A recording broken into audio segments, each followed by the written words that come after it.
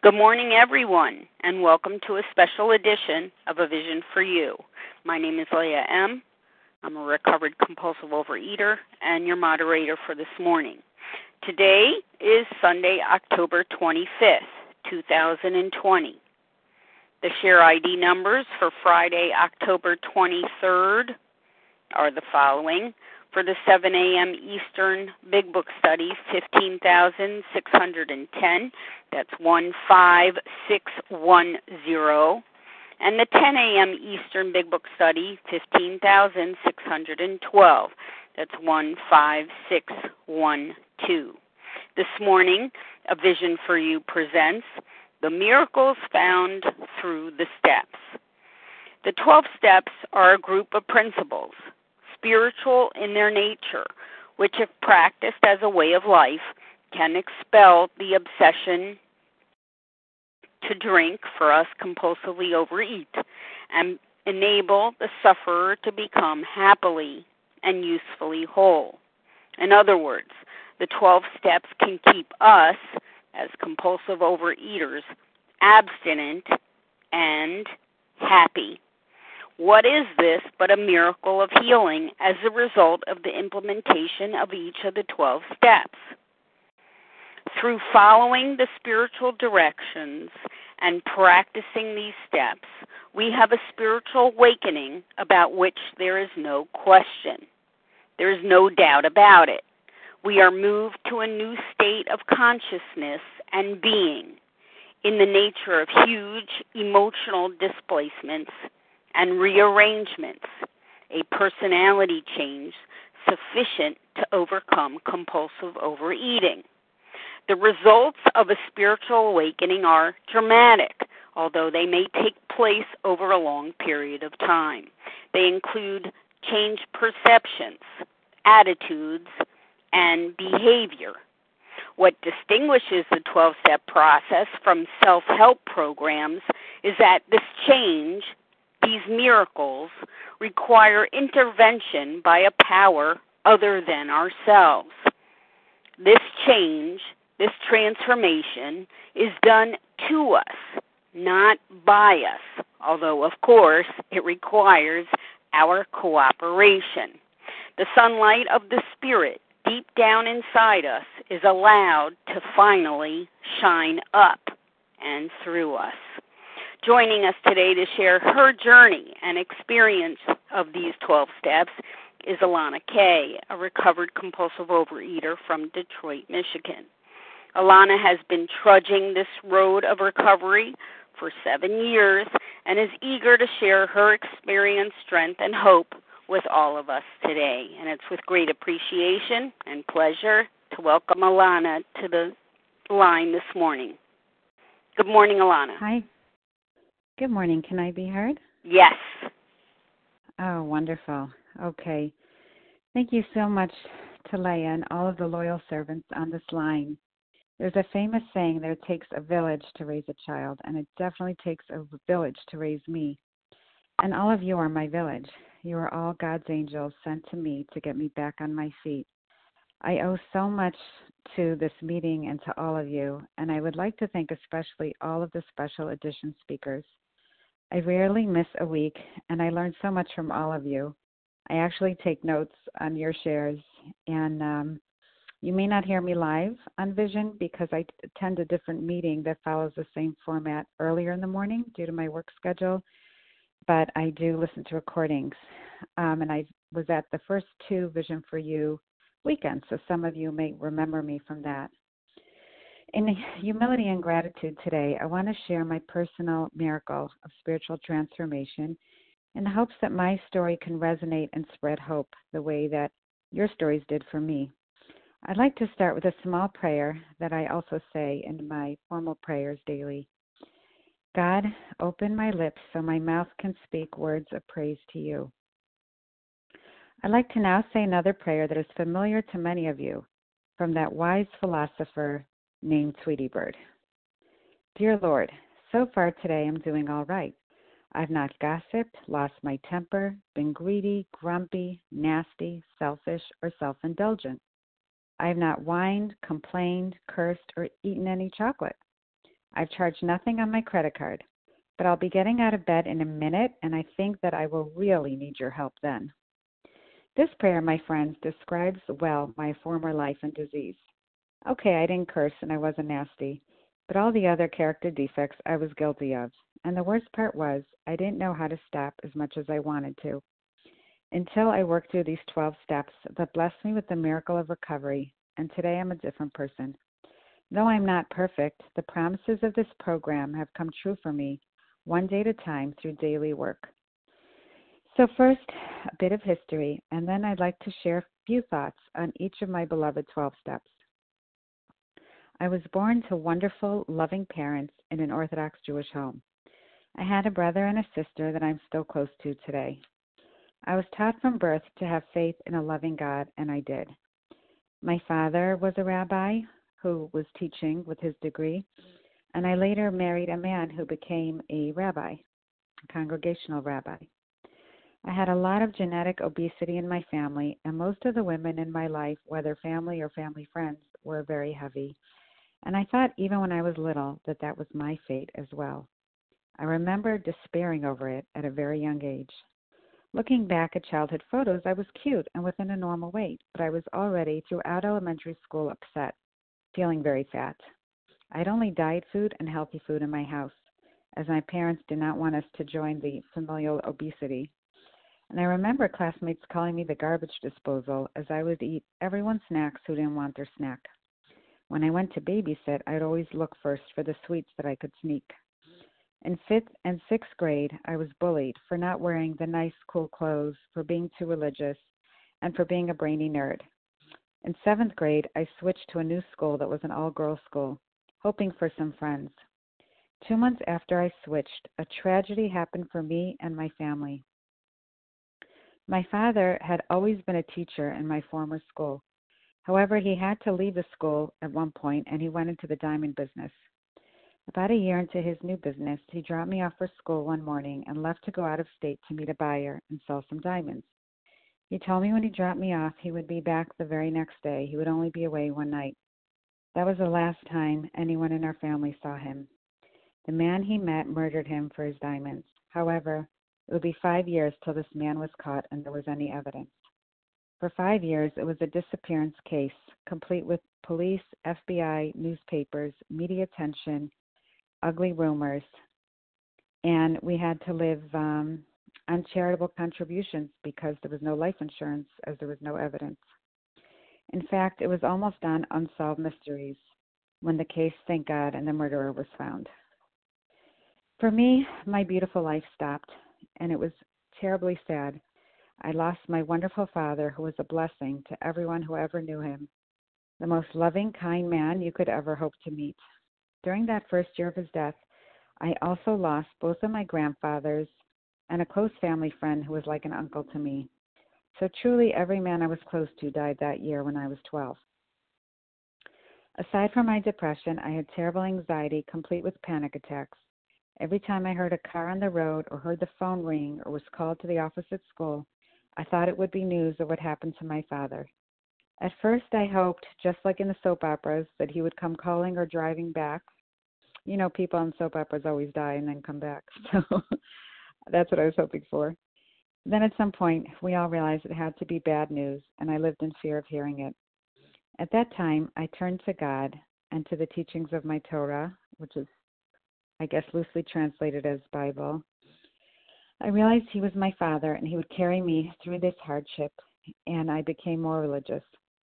Unfortunately, I didn't know what to do with my sadness and my panic, and for that, I started to rely on food for comfort, and my first binges began.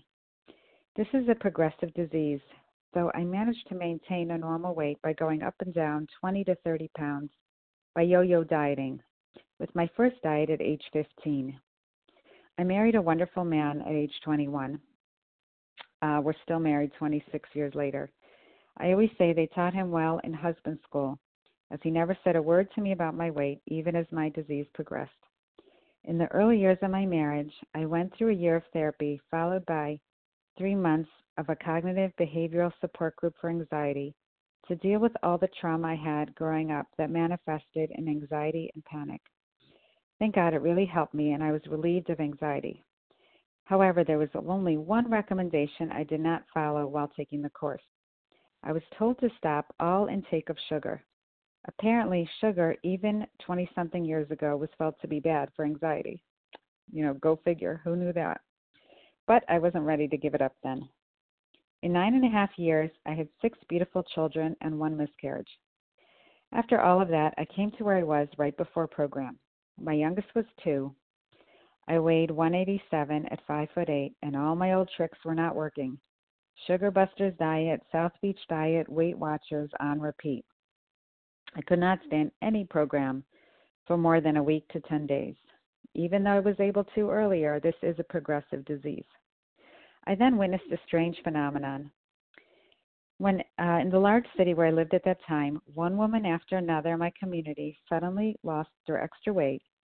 And what was more amazing is they looked even happy while not eating. It turned out they were all doing OA, and I'm a slow learner. I had to ask them about it and hear about it for 3 years before trying it myself. Even when I first tried it, after going to a meeting or 2, I decided I would just do the food plan without the actual program. After all, I already have religion. I have a God I'm close to. I don't need a spiritual program. My goodness, I was giving classes on faith and happiness at my husband's synagogue. So I didn't need this. What is this? Is this a cult? It made me feel uncomfortable. Besides, I told myself, or you could say my disease told me, I'm not really a food addict. I just have 40 pounds to lose, not 100. I never finished a whole pan of anything. I never ate from a freezer or a garbage or ate burnt food. I would just graze all day and occasionally hide and binge, but not enough that I would actually be caught. I was definitely hiding. Working the food plan alone of OA lasted how long? Guess. Yes, a week to 10 days, just like all my other failed attempts. I then told myself I would try one more time to go back on a former diet, and if I couldn't hack it, I would have to go back to OA and do everything I was told. I couldn't deny that it worked magic for my friends. Shortly after, I started my journey in OA 13 years ago. At the time, I had enormous willingness. I was even willing to admit what I knew in my heart, that I was a food addict and a compulsive overeater. I knew if I continued on my path, this progressive illness would cause me to do all those behaviors I had not done until now. It would cause me to, yes, go up even more than 40 pounds, but up to 100, 200. Who knows how far I would go? And I knew it would bring me heartache, disease, and death. There's a saying that God gives the medicine before the disease, and the most difficult years of my life were ahead of me, ahead of the time I came into the program. A program was always a lifeline for me of support and sanity. In 9 months, I lost all my extra weight. I came in for the vanity. I'm definitely still here today due to the sanity. But at the time, I came in for the vanity, and the form of program I came into emphasized the tools rather than the steps, and I was taken through the steps very slowly. Don't get me wrong, the tools are important. They are a banister that help you get up the steps. But without fully completing the steps, recovery is not possible. At the end of my first year on program, I was only up to step 4, and I had a humongous notebook full. At that time, my husband lost his job, and we had to leave and find a cheaper state as we were in California. My second to youngest, who had been in the NICU for 10 days, was diagnosed at age 2 with cerebral palsy, and his challenges were growing as well. Somehow, I stopped working on the steps with my sponsor and just kept my food plan during that move and my morning meeting, which at time was the coffee break meeting and eventually was a Vision for You. I was with that Vision for You since the beginning. Well, as many of you can guess, I was a dry drunk with many character defects, as there is no recovery from meetings alone. Around 7 years ago, I became obsessed with food once more, and I started eating favorite abstinent items that I was not putting on a scale, something I had never done, mainly fruit, dried fruit, and nuts. That scared me, and I decided to do what I knew deep down I had to do for a long time. I found a sponsor who followed Big Book format and was a member of Vision for You. And first we examined my food plan. From the start of my program, I abstained from sugar, white flour, and sugar substitutes. I weighed and measured my 3 meals a day with nothing in between. But looking hard at my plan, realizing I couldn't have any more what I was slipping on, nuts and dried fruit, except in certain circumstances with boundaries, like when I travel long distances. It was hard to give it up, but I kept asking myself, how free do you want to be? And I really wanted to be free. I then went through the steps, all of them, all 12 of them, as quickly as I could in around 3 to 4 months. Once I became a sponsor, I experienced a psychic change I'd heard about, but I'd never really felt. I'll talk more about sponsoring later, but I cannot emphasize enough the importance of sponsoring and acts of service. Harlan taught me this is not an 11-step program, and for years, for me, I was not living in step 12. I believe that recovery happens in our acts of service. I've heard John K. talk about the importance of service from the very start of program. Even if you can't sponsor, from the very start, you can read steps at a meeting or help set it up or simply share. I'm a moderator once a week today for my home meeting, or I do other acts of service as needed and share as needed. This program is sink or swim, and our acts of service help us swim. I get a lot of calls from people who are struggling or relapsing, and I never hear that they were sponsoring 2 people on a live meeting every morning, living in gratitude, and suddenly they picked up food. What I usually hear is, I was in the middle of step 4 or about to do step 9, and I picked up food. So really get through your steps like your hair's on fire. Stay active and do service on meetings. And then you'll soon be sponsoring, and you'll be swimming and easily gliding through this program. The psychic change for me is a life where I first consider God's will for me at every moment, how to serve Him best, which always means how to serve those around me best as well. That is a true change from the selfish, self-centered focus of addiction. Today I live a life beyond my wildest dreams. I went from my highest at a size 18-20 to an 8-10, from 187 pounds to my current 147 at 5'8". I can wear the same size every year and weigh the same at every doctor checkup. But that's honestly the least of the benefits of this program and the one I think about the least. To me, I was cured of a horrific mental illness, an obsession that consumed all my thoughts and left little room for God and His will for me. All day I would think about, what am I going to eat? When do I get to eat again? Followed by, why did I eat that? How could I have eaten that? I'll never eat that way again.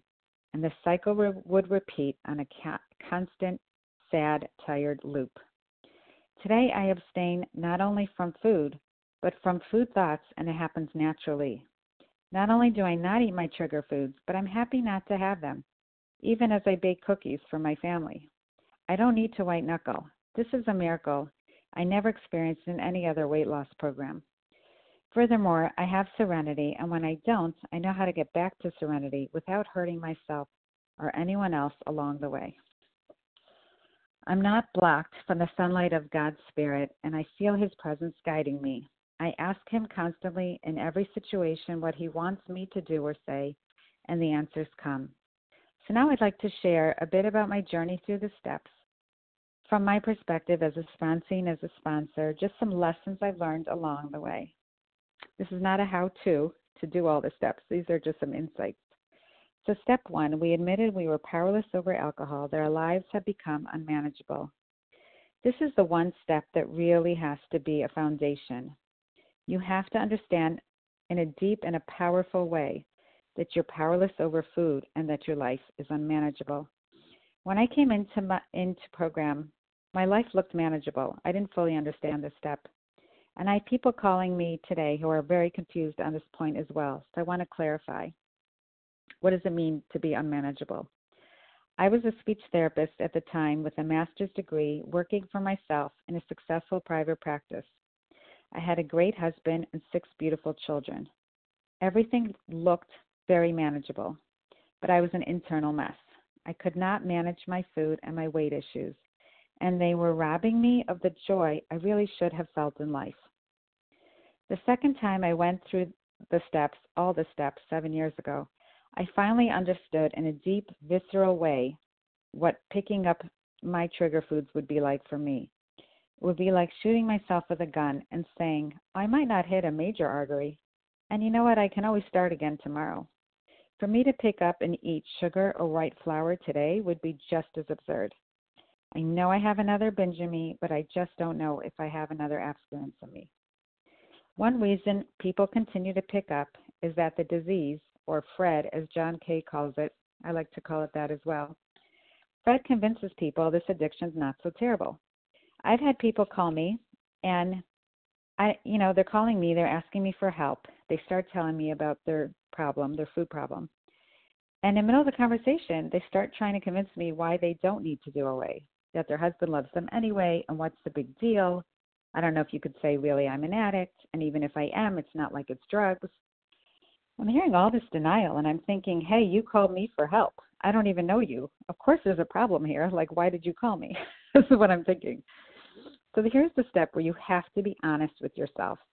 Even if you're not honest with anyone, you just really have to be honest with yourself. You have to realize the devastating effect of this illness in your life and of the life of everyone who knows you. And this is what you do in step 1. You write down your worst moments in the food, all the terrible physical and mental anguish it brought you. What behaviors did you do that make you cringe to think about? What did you eat? How much of it did you eat? How did you feel after that binge? This truth will set you free. I get calls from people who can't get started because they cannot call themselves a food addict or compulsive overeater. They might be 80 to 100 pounds overweight, or they might be thin, but they can't stop binging and then starving, dieting, or purging. It can happen either way, but they just still can't see their addiction.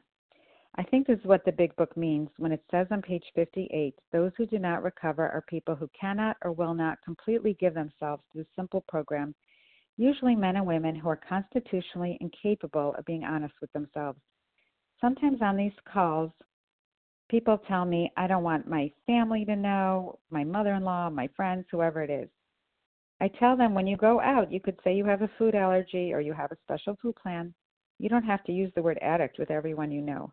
But don't lie to yourself. You have to know. You have to be honest that you have a food problem. And if the word addiction is too scary for you, so start off by calling it a food problem. Don't get stuck on the semantics. But you have to know there's a problem, because once you know there's a problem, you can access the solution. For me, step 1 was such a relief. I was so happy to know I had a disease. It wasn't a lack of willpower. I wasn't a lustful, defective person. I had a disease like any other condition, like diabetes. But the best part was that, as chapter 2 tells us, there's a solution. When I heard the doctor's opinion, it really changed my life. I read about a double whammy. First, I read about a physical craving that my trigger foods kicked in that made it hard to stop eating all those foods. Now, that I always knew about. I could have been a nutritionist and talked to you about insulin resistance and the dangers of sugar. I just didn't understand why I couldn't stop eating sugar once I knew how terrible it was. But now I finally understood the second part of the double whammy. Not only is there a physical craving, but the worst problem is there's a mental obsession, so I could not stay stopped. And once I knew that, a light went on for me and I was filled with hope. I recognized myself, and I knew if I have this problem outlined in the doctor's opinion, then the solution outlined in the book will work for me as well. As the big book tells us, self-knowledge is great, but it has to go deeper. Your mind, your heart, and your body all have to understand how awful this addiction is so that you can do the work of this program with a 100% commitment. Not only will your head know not to touch your trigger food, but your hands will know not to go grab it. It'll be just through and through knowledge that's in your body. How bad is this disease? I work in a nursing home now as a speech therapist with short-term and long-term care. And I can tell you that all of the younger people who come to us, and some have to stay there for life, and I mean in their 40s, 50s, 60s, I would say 90% of them or more suffer from addiction that led to their tremendous medical problems, whether it's food, cigarettes, drugs, or alcohol, and for many of them it is food. The physical effects are devastating. I always say there are God-made problems and man-made problems, and man-made problems always feel worse. As they are unnecessary, they cause regret and self-hatred. So if a fluke happens and something bad happens and it's no one's fault, such as your house flooding, let's say. It was a God-made problem. Now you have to deal with it. But if you know that you took actions that hurt yourself, your body, your spirit, your emotional life, and the lives of those who you love, the self-hatred is terrible. It's terribly painful. There was a song that won a songwriting contest by a man named Iro that was picked up by the singer Macklemore. The song is called Shadow, and I want to share some of it today because I think it is striking in its imagery of how frightening addiction is. And I think it's spot on and true. So here's an edited version of the edited version. Got me straight up drinking from the barrel. I've been losing hours, singing sad songs underneath the gallows, running from my shadow. Running from my shadow. I need relief. I need some peace. But the voices, they keep talking to me. I keep going to meetings. I pray every evening, but I can't escape my disease. Looking at me, staring in the mirror. Look at the man staring back at you. Lie to yourself. Lie to them. Whatever helps. Forgotten what's real. You think the secrets you keep stay between you and me, but the shadows attached to your heels. Been going to war with myself. I'm back on day 2. Forgot how hard it was. Staring at me for so long, I forgot who the target was. The shadow wants me to forget the pain, wants me to live in the guilt and the shame, so much that I have no choice but to die from the drugs or blow out my brain. Got 2 voices on both shoulders. I keep swinging till the fight is over. Running, I'm running, I can't get away. Chasing me down every night and all day. Running, I'm running, I can't get away. Chasing me down every night and all day. I keep running from my shadow. The imagery is spot on. Imagine you're in a battle and you're terrified. You hear your worst enemy approaching, and you keep running. Your heart's pounding. You feel that any minute you'll be killed. So picture this scene. You're running, and you hear the footsteps behind you, and finally the enemy catches up, taps you on the shoulder, and as you turn around to face your worst enemy, you see that it's you.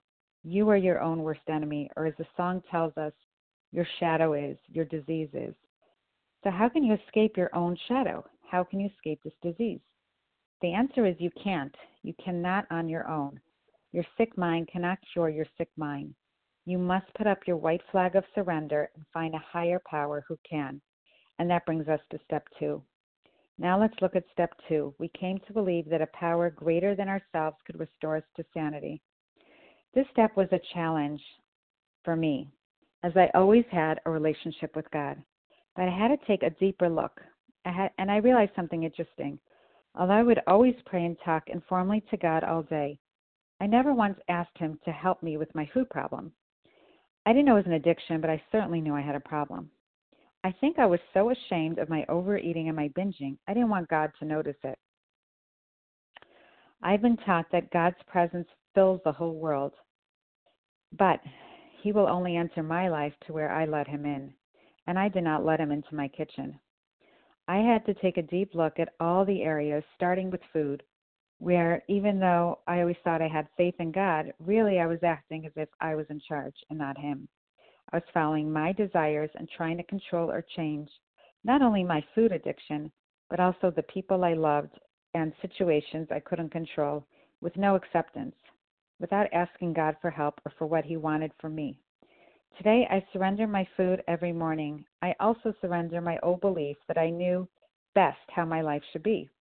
I surrender my fears, my character defects, how I think everyone should treat me, my own agendas, my sponsees, my job, everything, my children. I need to surrender all to Him.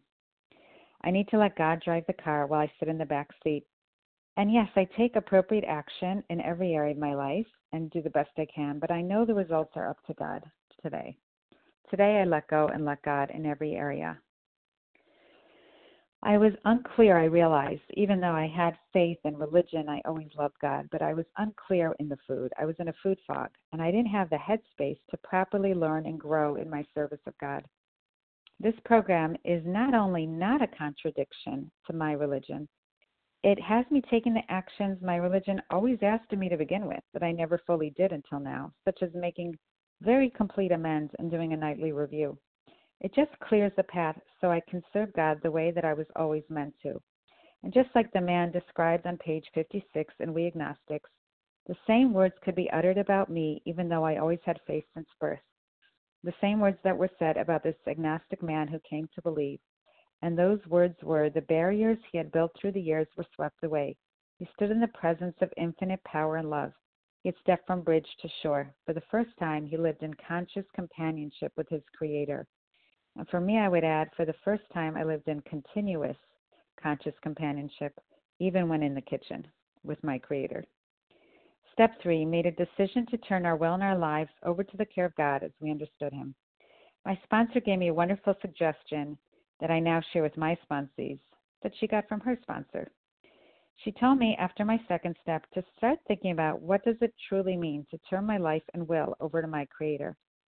She suggested that to help me think about it, I should read up on what it means to enlist in the armed forces and to think about that. This is fitting with our battle analogy we just gave. I looked up some Navy SEALs mottos, and I heard some things we've heard in these rooms. The only easy day was yesterday. Get comfortable being uncomfortable. And my favorite, all in all the time. I read a nonfiction book about the life of Navy SEALs. And in all my research, I discovered once you sign up, you agree to follow your commander and all he demands without question. Your time is not your own. You can't go wherever you want and do whatever you want. You have to get up early and you have to work hard. Now, what if you knew that that commander was also your loving Father who wants you to be all that you can be? His orders aren't arbitrary, but they will bring out the best in you, your fellows, and the world around you. Once I realized this in a deep way, I was ready to commit my life to Him. I knew my first order of business was to recover, as God would not want me to be sick. And again, I thought since birth I was committing my life to Him. But here I was taking this very seriously and really looking at my day. So I knew God wouldn't want me to be sick. I'm of no use to Him and others when I'm mentally and physically ill. And if that means getting up extra early in the morning for my program, spending time helping sponsees and fellows, and doing some writing every day, hey, that's a lot easier than Hell Week for the Navy SEALs. We're in a serious battle against addiction. This is a daily fight. I need to look at the world around me and now serve it as God's agent. Once my addiction is down, I can do so with a clean mind and heart. So I admitted I was powerless in step 2, that I could not run away from the shadow on my own. And in step 3, I handed God the shadow. I committed to live my life for Him and His interests and not for myself. I fully give to Him and to His children, as I say in my prayer of Shema daily, my life, my soul, my possessions, my energy, my talents, whatever I have, I give over to Him.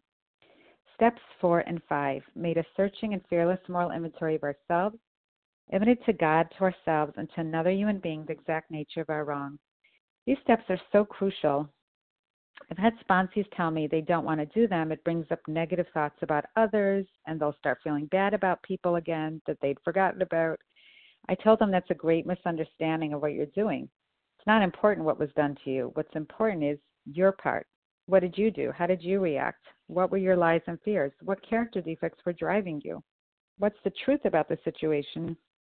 And how would God have you handle it?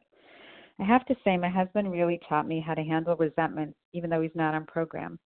He was a congregational rabbi for 10 years, and he's a licensed marriage and family therapist. And that's what he does today. There was a person in our lives a number of years ago who was extremely spiritually sick, who actively set out to hurt us. And although we took all the steps necessary and even sought legal advice for protection, he did what he set out to do, and in the end we had to move. At the time, I did a 10th step on it and continued to pray for him and his family daily, which I still do till today, as it was a strong resentment that was not leaving so quickly. I wanted to vent and talk to my husband about how awful this man was. I wanted to roll around in it. But my husband would not discuss it with me, and he told me wise words I take with me into every situation today. He said, don't be like Lot's wife. Don't look back on this. Well, I didn't want to turn into salt, and I knew I'm not allowed to gossip, so I couldn't talk to others about it. And you know what? Just not looking back at it and not talking about it, it really truly left me. I said to my husband a while back, I can forgive what he did, but I can't forget. And my husband said, you know what? It was God's will that event happened. Somehow it was for our best, and he was just an agent. Therefore, I can forgive, I can forget, and you know what? If he needed a favor, I would do him a favor. I was shocked into humility, realizing I had more work to do. P.S. I could tell you clearly today how that episode was for our best. Anyway, so now we know our part and how God would have us be. It's time to read our workout to another. I always have sponsees read the sick man's prayer about each person they resented before they read me their fifth step on the person. Found on page 66 of the Big Book, we say we realize that the person who wronged us were perhaps spiritually sick, the people who wronged us. Though we did not like their symptoms and the way they disturbed us, they, like ourselves, were sick too. We ask God to ask God to help us show the same tolerance, pity, and patience. We would cheerfully grant a sick friend. When a person offended, we said to ourselves, "This is a sick man or woman. How can I help him or her? God, save me from being angry. Thy will be done."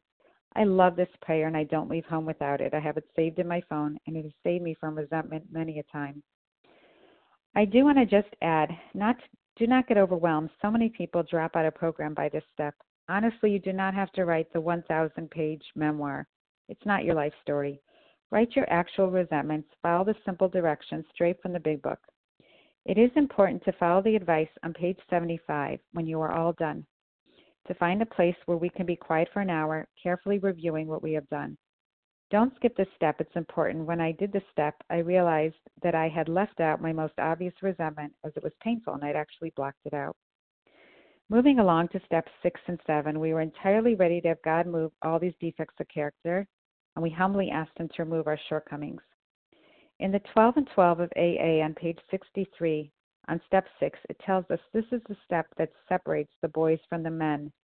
I didn't understand that when I first read it, and now I realize this is the step where I see myself growing up and maturing. I see my character continue to grow and improve. I'm a work in progress, and thank God he lovingly gave me a lifetime to work on myself. I was actually scared to take this step. I was scared it meant that I was committing to be perfect. As I've often heard on this line, this is a program of spiritual progress, not perfection. Or as I tell my sponsees, spiritual progress, not perfection, but your food needs to be perfect. Meaning your non-abstinent foods have to be completely down.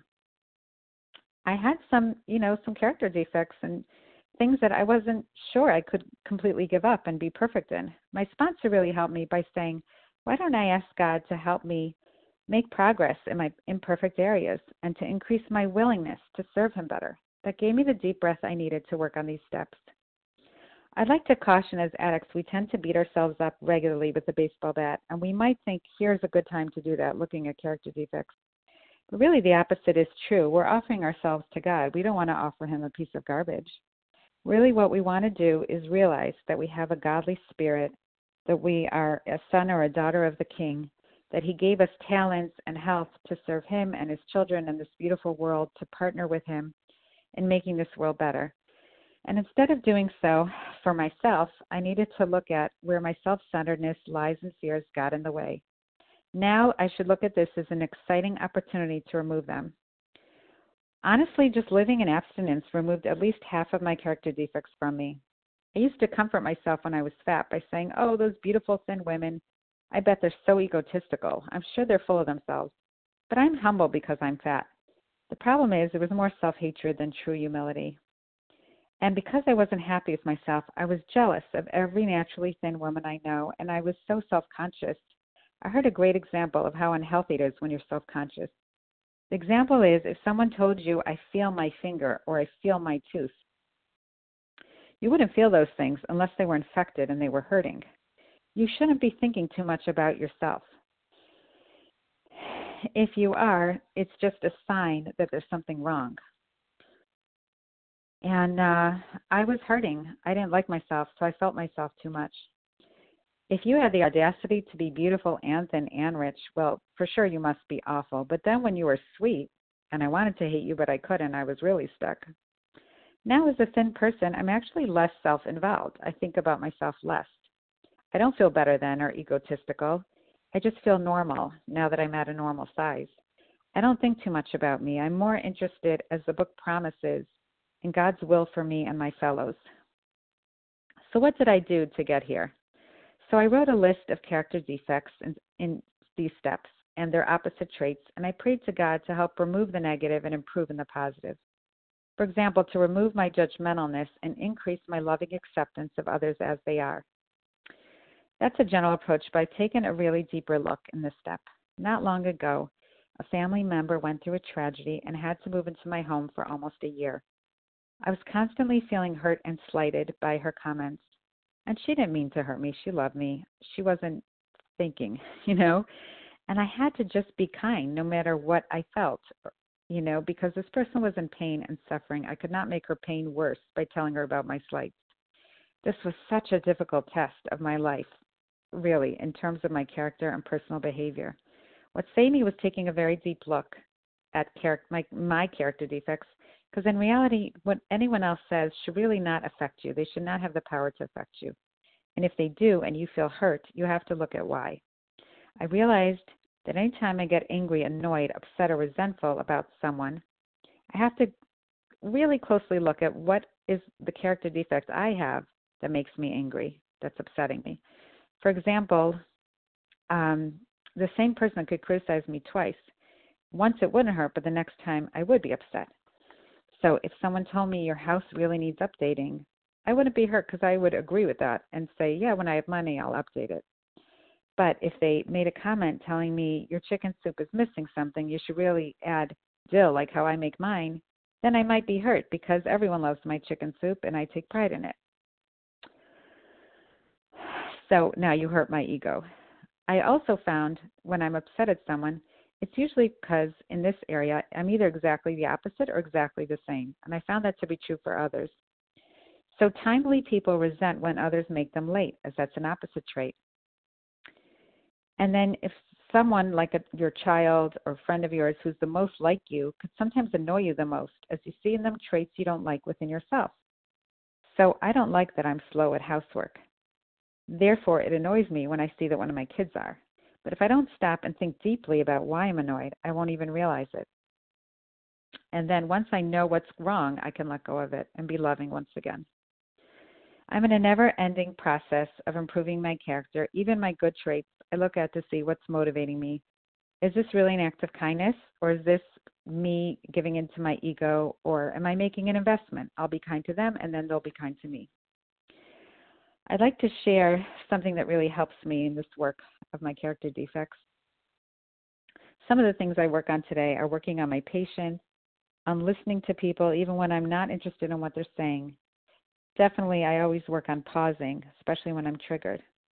A friend of mine in program, Michelle M. from Baltimore, taught me a wonderful trick that can save every relationship you have.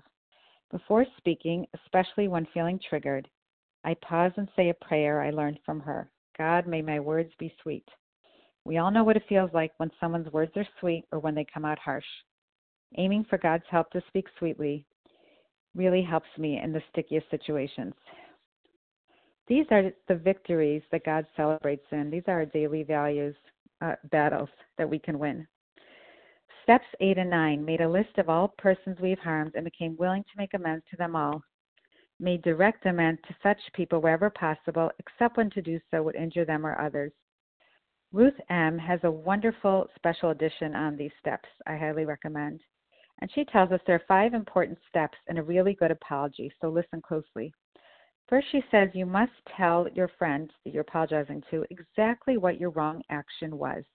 On the top of page 83, it tells us a remorseful mumbling of, I'm sorry, won't fit the bill at all. Next, you have to acknowledge that your behavior was harmful. Then you have to assume responsibility for the behavior and the harm you did. Then you have to admit your regret over your actions. And last, number 5, you have to commit to not repeat the behavior and to make restitution as needed. After this apology, you need to ask if there's anything else you need to apologize for. It sounds so easy, right? Wrong. People are notoriously bad at apologizing. Usually they are missing at least half of these components. Often the apology is so bad it makes the relationship worse and not better. People resort to defensiveness, deflection, and denial just to keep their ego intact. In 1974, President Nixon famously apologized for the Watergate scandal in his resignation speech. How does this apology sound to you? I regret deeply any injuries that may have been done in the course of the events that led to this decision. I would say only that if some of my judgments were wrong and some were wrong, they were made in what I believed at the time to be in the best interest of the nation. I pretty much think he didn't follow any of Ruth M.'s advice in that. So why is it so hard? Why is it so hard to say you're sorry? So I've heard that when you apologize and you admit to someone that you're wrong, what's so hard about it is you might feel that now they are above you and they are better than you. You feel unequal. You feel they're up there and I'm down below now that I admitted to them all that I did to them. The irony is is that the truth is the exact opposite. If I can verbalize a detailed, real apology with no ego, magically that's all I need to do to equalize the relationship, to make it whole and healthy again. But it has to be complete. If I apologize defensively and insincerely with no remorse and just try to get it over with, the relationship remains unequal and it might be permanently broken. A really good, humble apology can bring us close once more to our fellows. It can change us, it can change our relationships, and it can change everything. Once when I was a teenager, there was a woman who was a family friend, a friend of mine's mother. She had a hard life and she had her issues, and as the saying goes, hurt people hurt people. So once I was in her house with my friend and I did something totally benign, something no one else would have noticed. She screamed at me quite abusively and I was very shaken up. I was around 16, I think, at the time.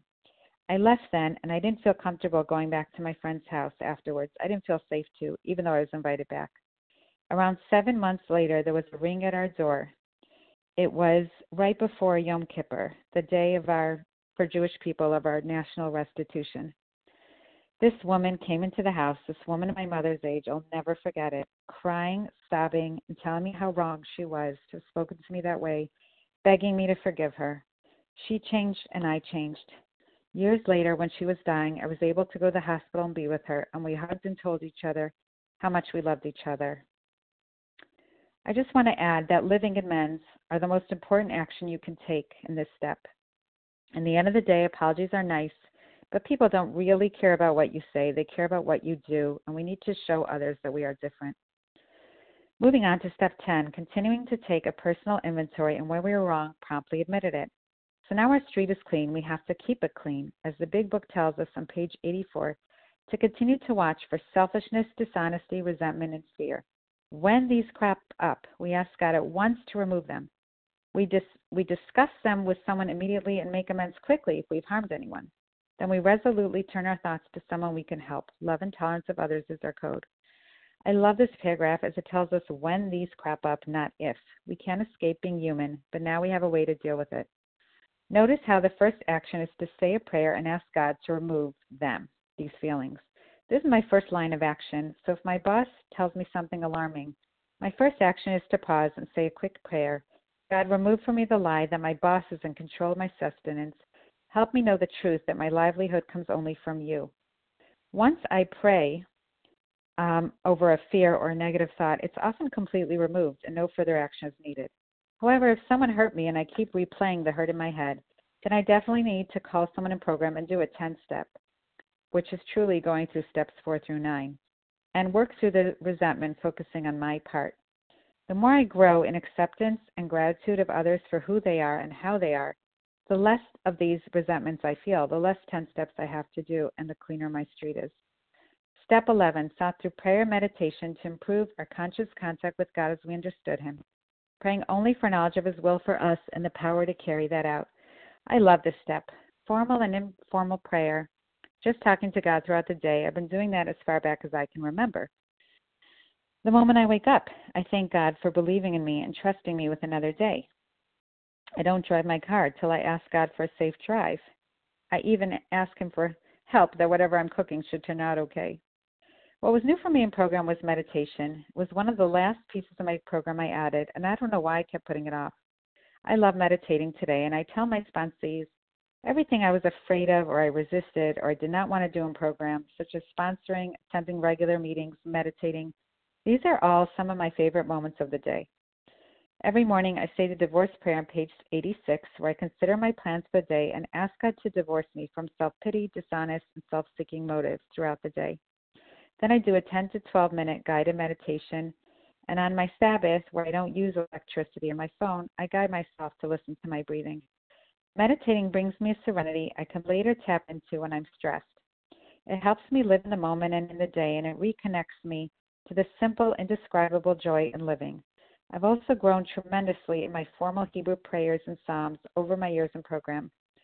Spending time learning them in a deep way, carefully reciting them with love and connection every morning and afternoon, a shorter version. At night, I send my food, my gratitudes, and my nightly review to my sponsor, answering the exact questions posed on page 86. I've learned from a sponsee of mine how to really utilize these nightly questions. And whenever I write down that I did have a negative thought or a resentment or a fear, I do the turnaround on it right then and there if I hadn't done it earlier in the day. So if I write, for example, that I had fear for my son's future, I write out right there a truth that God loves him more than I do and will always take care of him. And this brings me a calm before I go to sleep. During prayer meditation, using these tools, we plug in and open ourselves to God's direction throughout the day. This is the sixth sense, mentioned in the big book on the bottom of page 85. We have our five senses, right? But our sixth sense is the sense of direction that God provides to us. And I know in my life He sends me inspired thoughts, sometimes hints or winks. Sometimes when I ask Him what to do, He practically pushes me over, His input's so obvious. Often little miracles happen that feel like a divine hug or kiss. One my mom had was on my dad's birthday. She was really missing him. They were born the same day, the same year, April 9th, 1947. And on the day she missed him, she opened up the junk drawer. And at the top of the drawer was a picture she had never seen before of my father with birthday hat on, and all his second graders had thrown him a surprise party complete with a cake. And they were all looking up at him with love. What a gift, what a divine hug my mother had that day. Step 12, having had a spiritual awakening as a result of these steps, we tried to carry this message to alcoholics and practice these principles in all our affairs. At the first Vision for You weekend, Harlan really lit a fire under my feet with his talk on sponsoring. Today is one of the great joys of my life.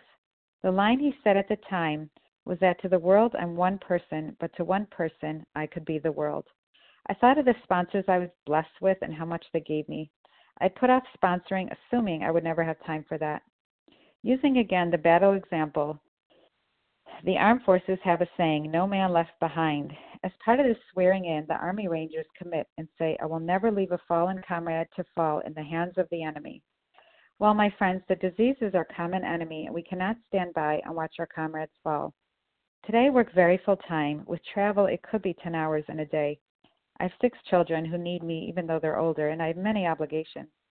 Yet I'm sponsoring 6 people, 3 who are recovered, but 3 who are getting there and need more help through the steps. I say that just to encourage everyone out there that you can do it too. Get your feet wet. God's power is infinite. Trust in Him. Do His will. Do what's right, and your power will be infinite too. I'm so proud of my sponsees' accomplishments. I'm so truly honored to help support them through their journey. There's so many beautiful moments we share as we feel God working through us and with us. I have a beautiful story that demonstrates this. My sponsee had a dilemma. She didn't know if she needed to make an amends. There was a woman who, my sponsee never did anything wrong to her, never said anything wrong to her, but my sponsee had really helped out someone in this woman's family, and she was embarrassed from that, and so she would turn away and look away and wasn't acting nice to my sponsee. So my sponsee wasn't sure what she should do. And I thought about it, and I asked her, when she acted that way, did you smile and say hello to her, or did you ignore her back? So she said, yeah, I didn't make eye contact. I didn't look at her either when she treated me that way. So I thought about it, and I asked God what to do. And I felt that she should not have to say anything. She shouldn't have to make a verbal amends because she never did anything wrong. She never said anything wrong to this woman. But she should make a living amends, because even if someone acts crazy to you, you should be nice and normal back. You should do the right thing. So I told her, your living amends are, next time you see this woman, smile and act friendly and, say hello no matter what she does. So she said, I never see her. I'm not in her neighborhood. I probably haven't seen her in more than a year. So I said, okay, let's pray about it and see what happens. Then the very next day she called me, so excited. She said, you'll never believe this. This woman was in a waiting room. I went to a doctor's appointment, and this very woman was in the waiting room. I remember what we talked about, and I immediately smiled at her. And for the first time ever, she smiled back and acted friendly to me. God clearly sent them to meet each other the very next day. These are some of the miracles you can all be a part of that I found through the steps. Do I have like a couple more minutes, Leah, or should I end now? Are you there? I sure am here. Yes, you have a few minutes. Okay, great. Thank you, Leah. I just want to close with these 4 attitudes I learned in program that save me emotionally on a daily basis. The first is to live life one day at a time. At first, I used that just to white knuckle through a day without my trigger foods. Now I understand that living in the moment is a mindset that's incredibly transformative. It works in 2 ways. One way is when I'm going through something super hard, no matter how difficult it is, I only need to deal with what's happening right now today, and God will always help me and support me through today. But if I'm living in fear and anxiety about next year or next week or 10 years from now, I won't feel God's support and help because I'm worrying about imaginary issues that didn't happen yet. So I have to focus on today, and God will always carry me through today. This attitude of one day at a time also works by adding joy to my life. I realize that our lives are just a composite of our days, and if we don't find ways to feel joy today, if we're just too busy being busy, we'll end up with a life that has no joy. So I recommend that everyone find 3 things that bring them joy and happiness and infuse their days with them. I have at least 7. They include prayer, meditation, learning Torah, which is, again, informal words. My religion's, I guess you could associate it with Bible, but my religious studies. They bring me tremendous joy. Spending time on the phone or in person with people I love, spending time outdoors, exercise, reading, and music. This is important for me, and it's important for us former addicts because for many of us, food was our go-to pleasure. It was so fleeting and painful afterwards. It wasn't even a pleasure. It's time to find new pleasures and live in joy and gratitude to God. The other attitudes I rely on is really helping other people when I'm in pain. When I'm in pain and discomfort, looking to help someone else takes me out of it every single time. It works really like a charm. The last 2 attitudes are my crutches that pull me up constantly, and those are acceptance and gratitude. I need to really accept everyone in my life and love them as they are for who they are and not try to change anyone but myself. And last but most important, really, I practice gratitude constantly, turning around every negative thought. If I'm not feeling good at work and I start to think, poor me, I don't want to be at work now, I immediately say, are you kidding me? You're so blessed to have a job. So many people don't have one now. And since Corona started, I can't clock in quickly when I get to work. I often wait in a long line to get my temperature taken. I started off feeling negative. Oh, I'm going to have even a longer day. And then I realized what a beautiful way to start my day, living in gratitude and thinking, wow, I don't have a temperature today. I'm not sick. I'm alive. I'm healthy. I'm well. I can go to work.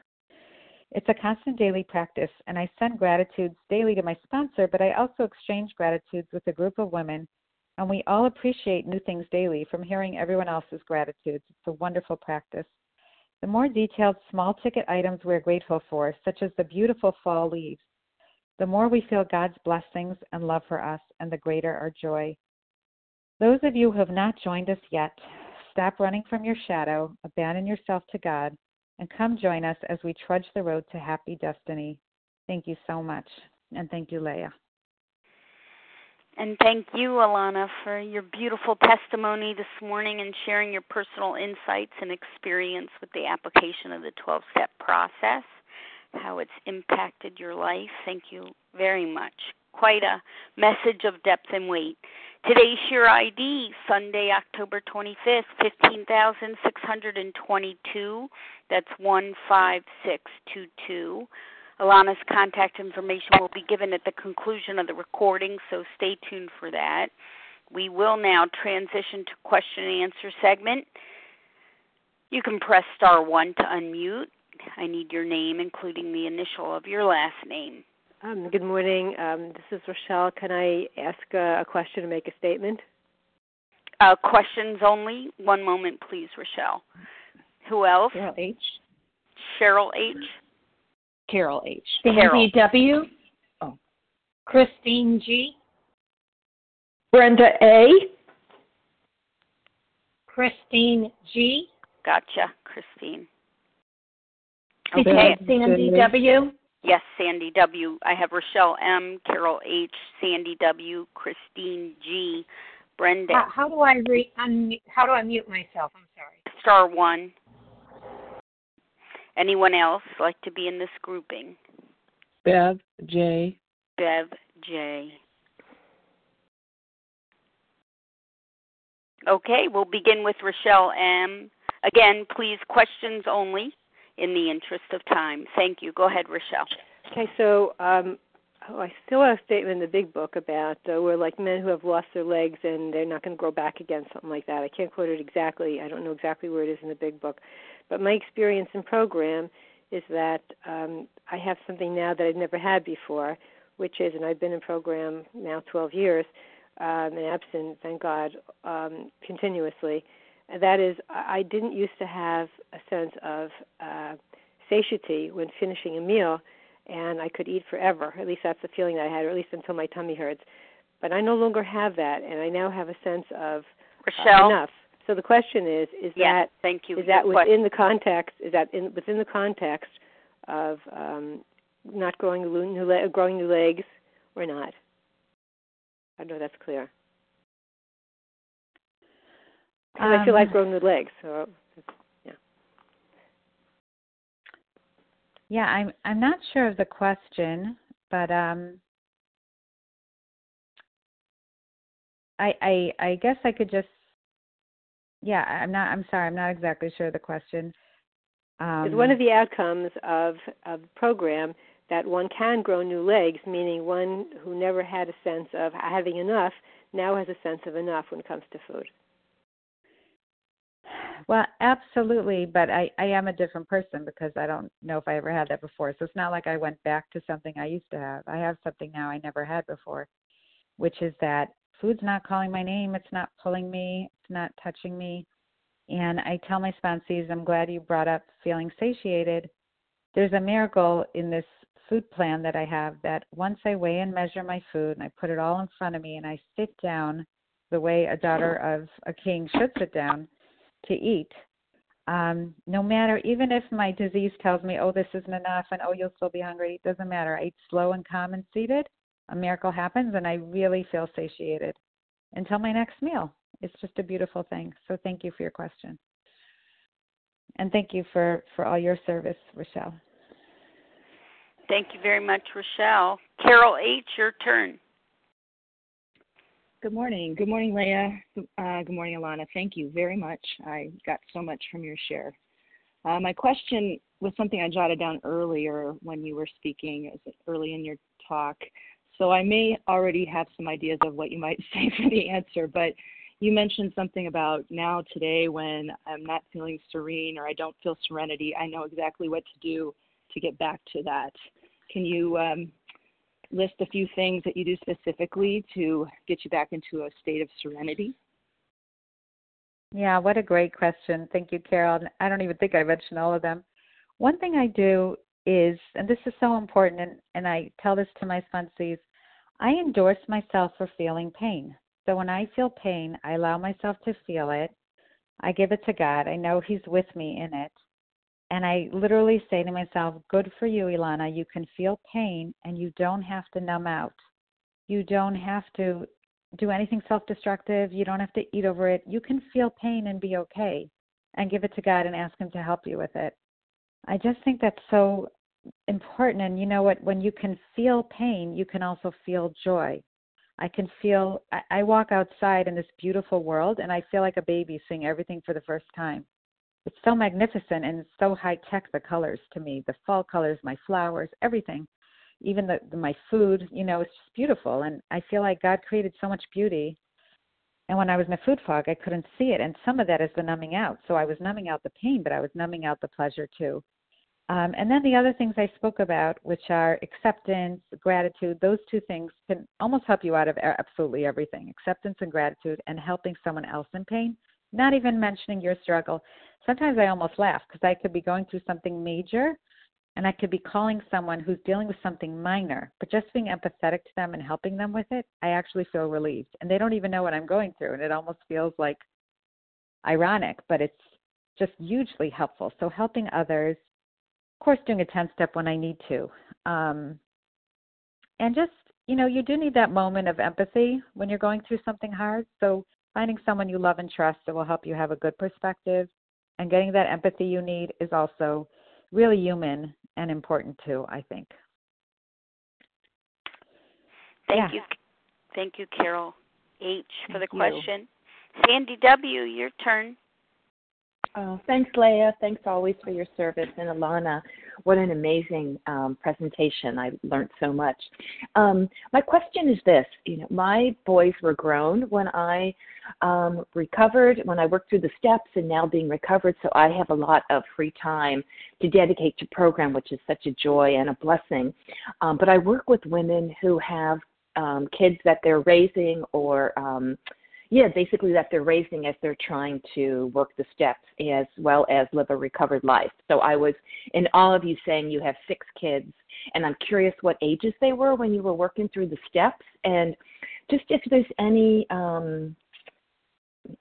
tips, how you sponsor other women that have very, very busy lives like yours obviously was. If you could just expand on that a little bit. Thank you. Yeah, that's a great question. And even today, even though my kids are older, when I finally come home from work, it's just not fair to anyone for me to then be on the phone. So I really don't do nighttime calls, evening calls. But I would say really from the beginning, I had to have a morning routine, which was early, which was before the kids were up. And like I said, I started a program when I was 2, and I was doing a lot when my baby was 2, and I was doing a lot then. When I came back into program, my baby was 7, but I was still a busy mother and I was working full time. So really, a lot of my program work is early morning and nighttime. Nighttime is my own personal work because I don't really do phone calls when family's around. My own personal writing and sending to my sponsor. As far as the step work, what I tell my sponsees, I give them assignments and I tell them take 15 minutes a day. And and I really have goals for them. Try to finish, there's certain steps I feel like they can do in 1 week with their assignments, and some, like the 4th step, that I might give them 3 weeks to a month. But most of them should be done in 1 to 2 weeks.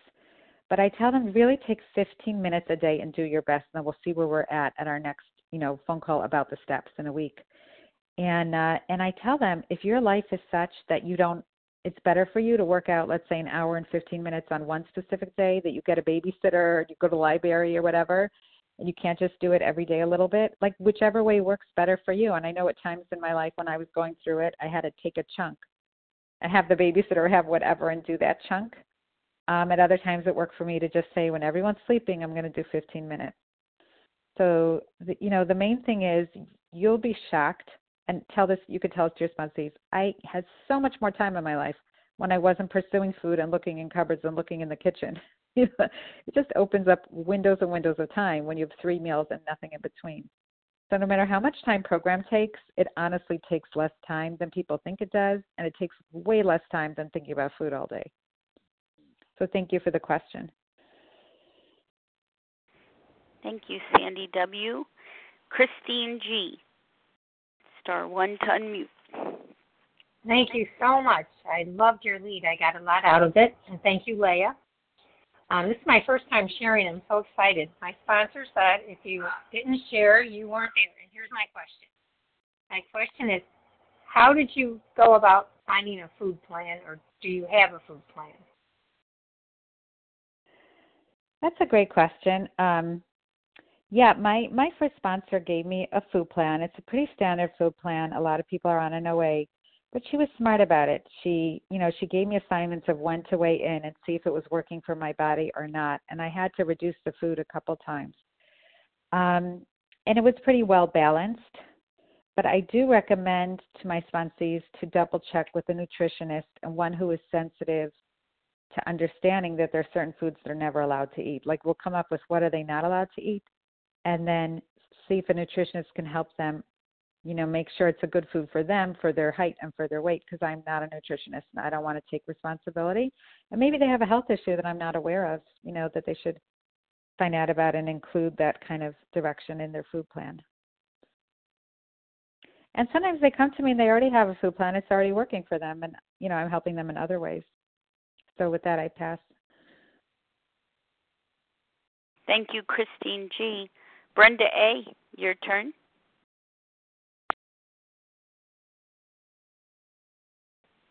Good morning, and thank you all for your service. Thank you, Elana, for an extraordinary share. I have a question. You had mentioned Ruth M. Special Edition, which I will go back and listen to, and you said there were 5 key points. And would you be able to reiterate them briefly? Yeah, I can do that. I have to look back here and find that. Yeah, you referred to page 80. I don't know if that was listed on a page. I don't think so. Okay. 1 second. Here we go.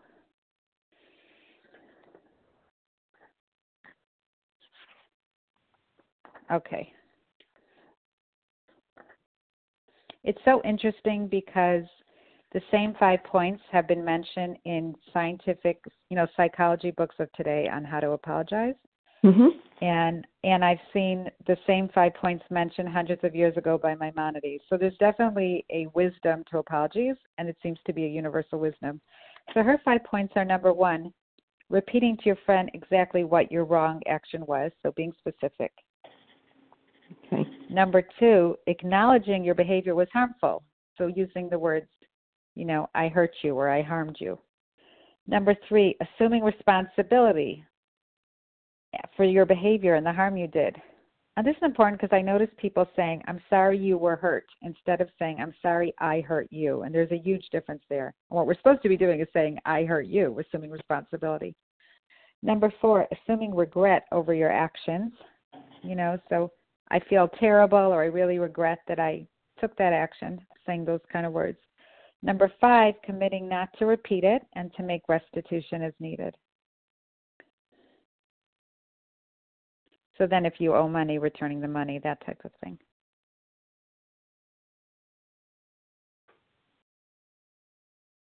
Thank you, Christine G.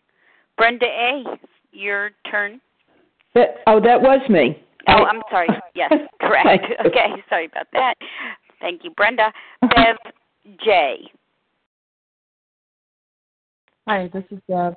And thank you, Elana. I had a question when you were speaking about step 7, I believe it was. You said something about when we are annoyed or irritated at someone, we could be seeing the same traits in ourselves, or we could be seeing opposite traits in ourselves. Could you expound on that a little bit for me? Thank you. Yeah, sure. So, yeah, it's interesting, but it seems to be, and I've actually read this from a psychological perspective as well, that if someone really irritates you and upsets you, you may not realize it. You may have to stop and think deeply, why do I feel so triggered? And you might realize, oh, I do have that same exact trait.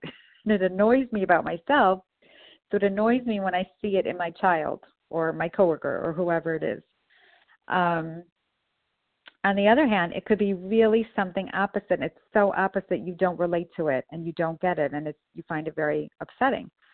So if you're someone who always shows up at 5 o'clock, if someone tells you to be there at 5 and the other person comes at 5:15, you'll feel really annoyed at them for wasting your time and thinking, well, I'm on time. Why can't she be on time? You just won't relate to it and be more annoyed than, let's say, someone else who also comes kind of late sometimes. They'll be like, oh, okay, I'm late, she's late, just kind of easygoing about it. So I hope that answers your question. Yeah, I'll have to ponder it. Thank you so much. Bye. Sure. You can feel free to call me. All right. Anyone else with a question for our speaker, Elana? Star 1 to unmute. This will be the final invitation for questions. Yes, my name is Marielle, and I have a question. Hi. Okay, Marielle, hold on. Jody E. Jody E. Esther G. Esther G. Carrie H. Carrie H.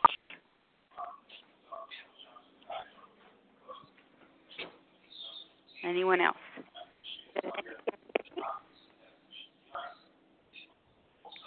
Aaliyah S. Aaliyah S., is that correct? Yes. Okay, very good. Everyone please mute. We'll start with Mary L. with her question. Hi, Elana. Thank you so much for your qualification. It was excellent, and I learned a lot from it. And thank you, Leah, for being the moderator. I wanted to ask you a question. When the Sabbath comes, do you measure all your food? Hello? I don't hear anything. Yeah, I think she got cut off. Marielle? It's her one-time use. I can answer the question. Hear me now? The question. Oh, yeah. We hear you. I think we get the gist of the question. I will say that on Sabbath and on my holidays, all my food is weighed and measured. And if you want more information about that, you can reach out to me after the meeting. Okay, thank you so much. Thank you so much for the qualification. Sure. It was excellent. And thank you, Leah, for being the moderator. Thank you, Marielle. Thank you so much. Jody E., your turn. Thank you, Leah, and thank you, Elana, for this excellent presentation.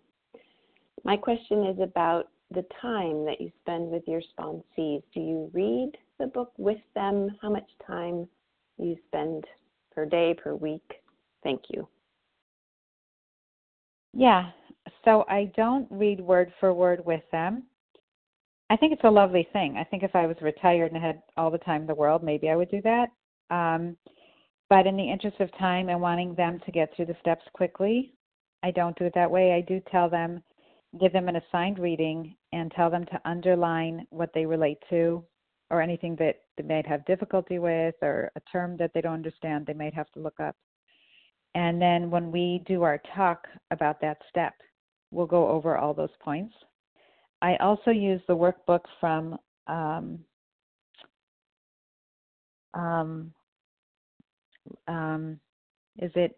it's not Larry, but it's similar to Larry. Help me out here. Someone knows what we're talking about. Lori C. Yes. Yeah, I believe so.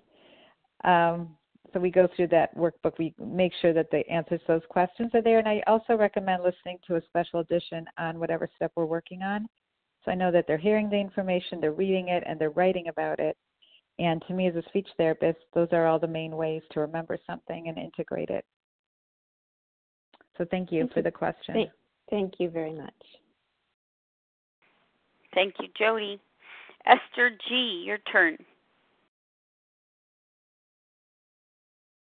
My name is Esther G. Thank you, Elana, for everything. It was very inspiring. My question is, you mentioned something about when you're not allowing people to hurt us. No matter what they say, it shouldn't hurt us.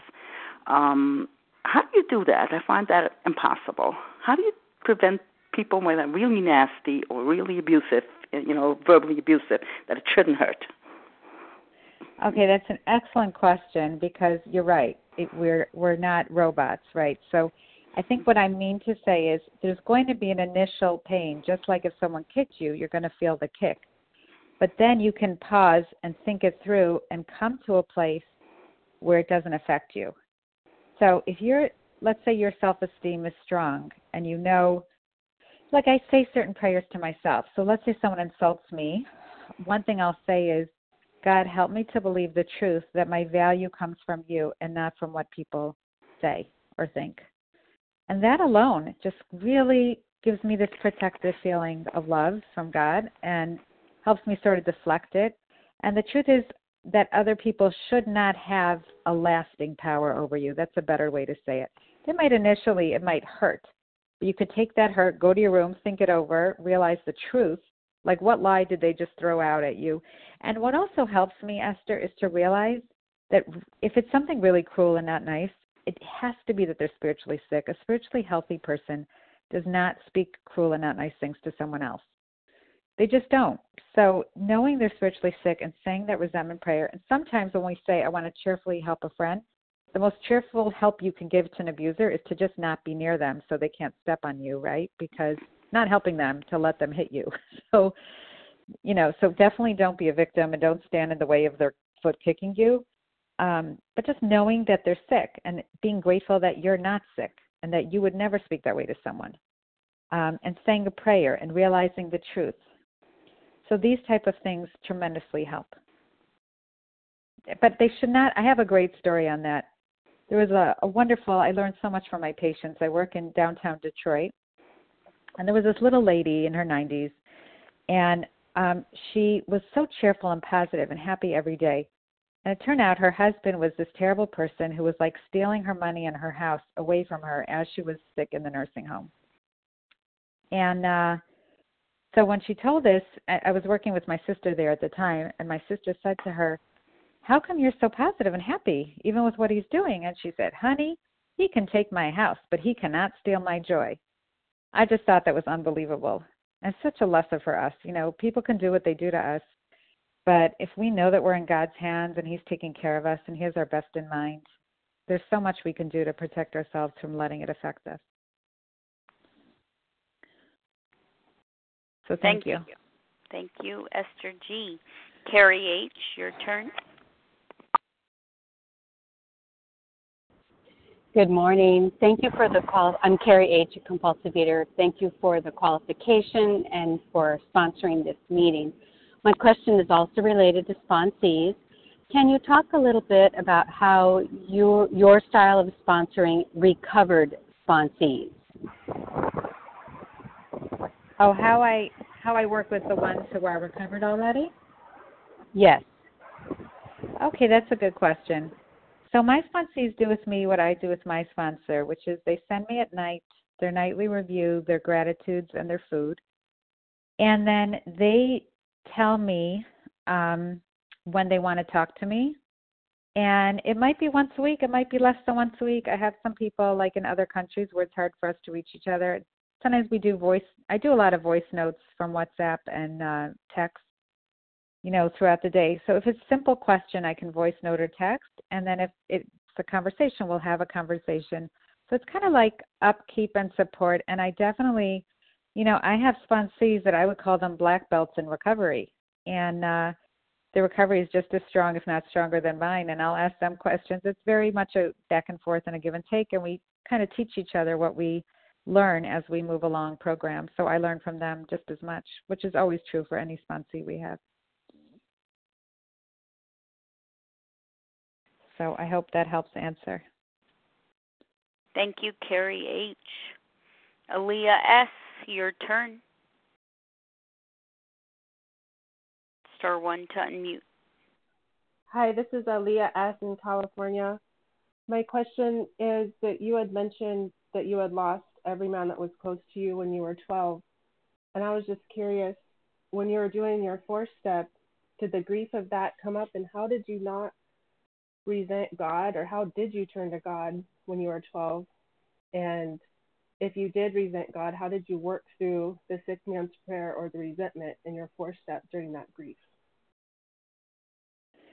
Yeah, that's a great question. It's a really good question. I think, again, you could look at any situation. It depends what glasses you put on when you're looking at it. I did lose my father at a young age. However, he was so wonderful. He was better for me than, another father could have been, who was around for 90 years. He almost died when he was a little boy, so I also like to think God gave him extra years that maybe he would not have had otherwise. And also, my belief is that God kind of keeps an extra eye out for the widows and the orphans, and it was definitely true in my life. So I was able to look at those years and see where God carried us. And there were really miracles. Like, I wouldn't even have time to tell you all of them, but let's say we were short $500, there'd be cash on our porch in an envelope, $500.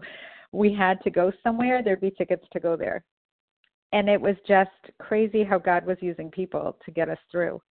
And so I look at all the blessings, and God found me such a wonderful husband. And so I was able to see all the blessings and all the ways he was there for me. And I do have an ultimate belief that there's so many mysteries we won't know.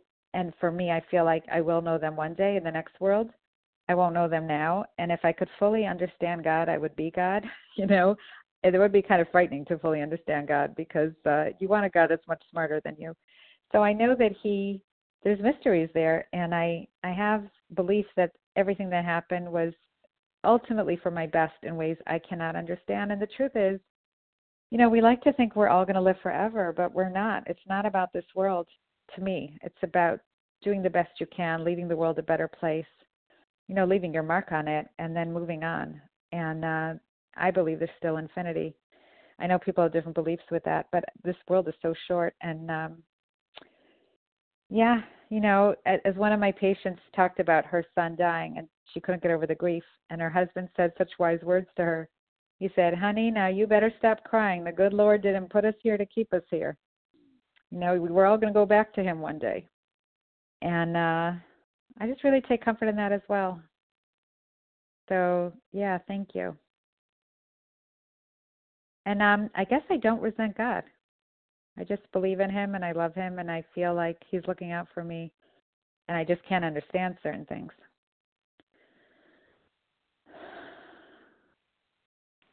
Thank you, Aaliyah S., for your question. Thank you to all who posed questions this morning. And, of course, thank you so much, Elana, for giving so much of yourself this morning and sharing your remarkable transformation as a result of the 12 steps with all of us today. Again, the share ID for this beautiful presentation, 15,622. That's 15622 for this presentation this morning. We're going to close from page 164. You'll find it in a chapter entitled A Vision for You. Our book is meant to be suggestive only. We realize we know only a little. God will constantly disclose more to you and to us. Ask him in your morning meditation what you can do each day for the man who is still sick. The answers will come if your own house is in order. But obviously you cannot transmit something you haven't got. See to it that your relationship with him is right, and great events will come to pass for you and countless others. This is a great fact for us. Abandon yourself to God as you understand God. Admit your faults to him and to your fellows. Clear away the wreckage of your past. Give freely of what you find, and join us. We shall be with you in the fellowship of the Spirit, and you will surely meet some of us as you trudge the road of happy destiny. May God bless you and keep you until then.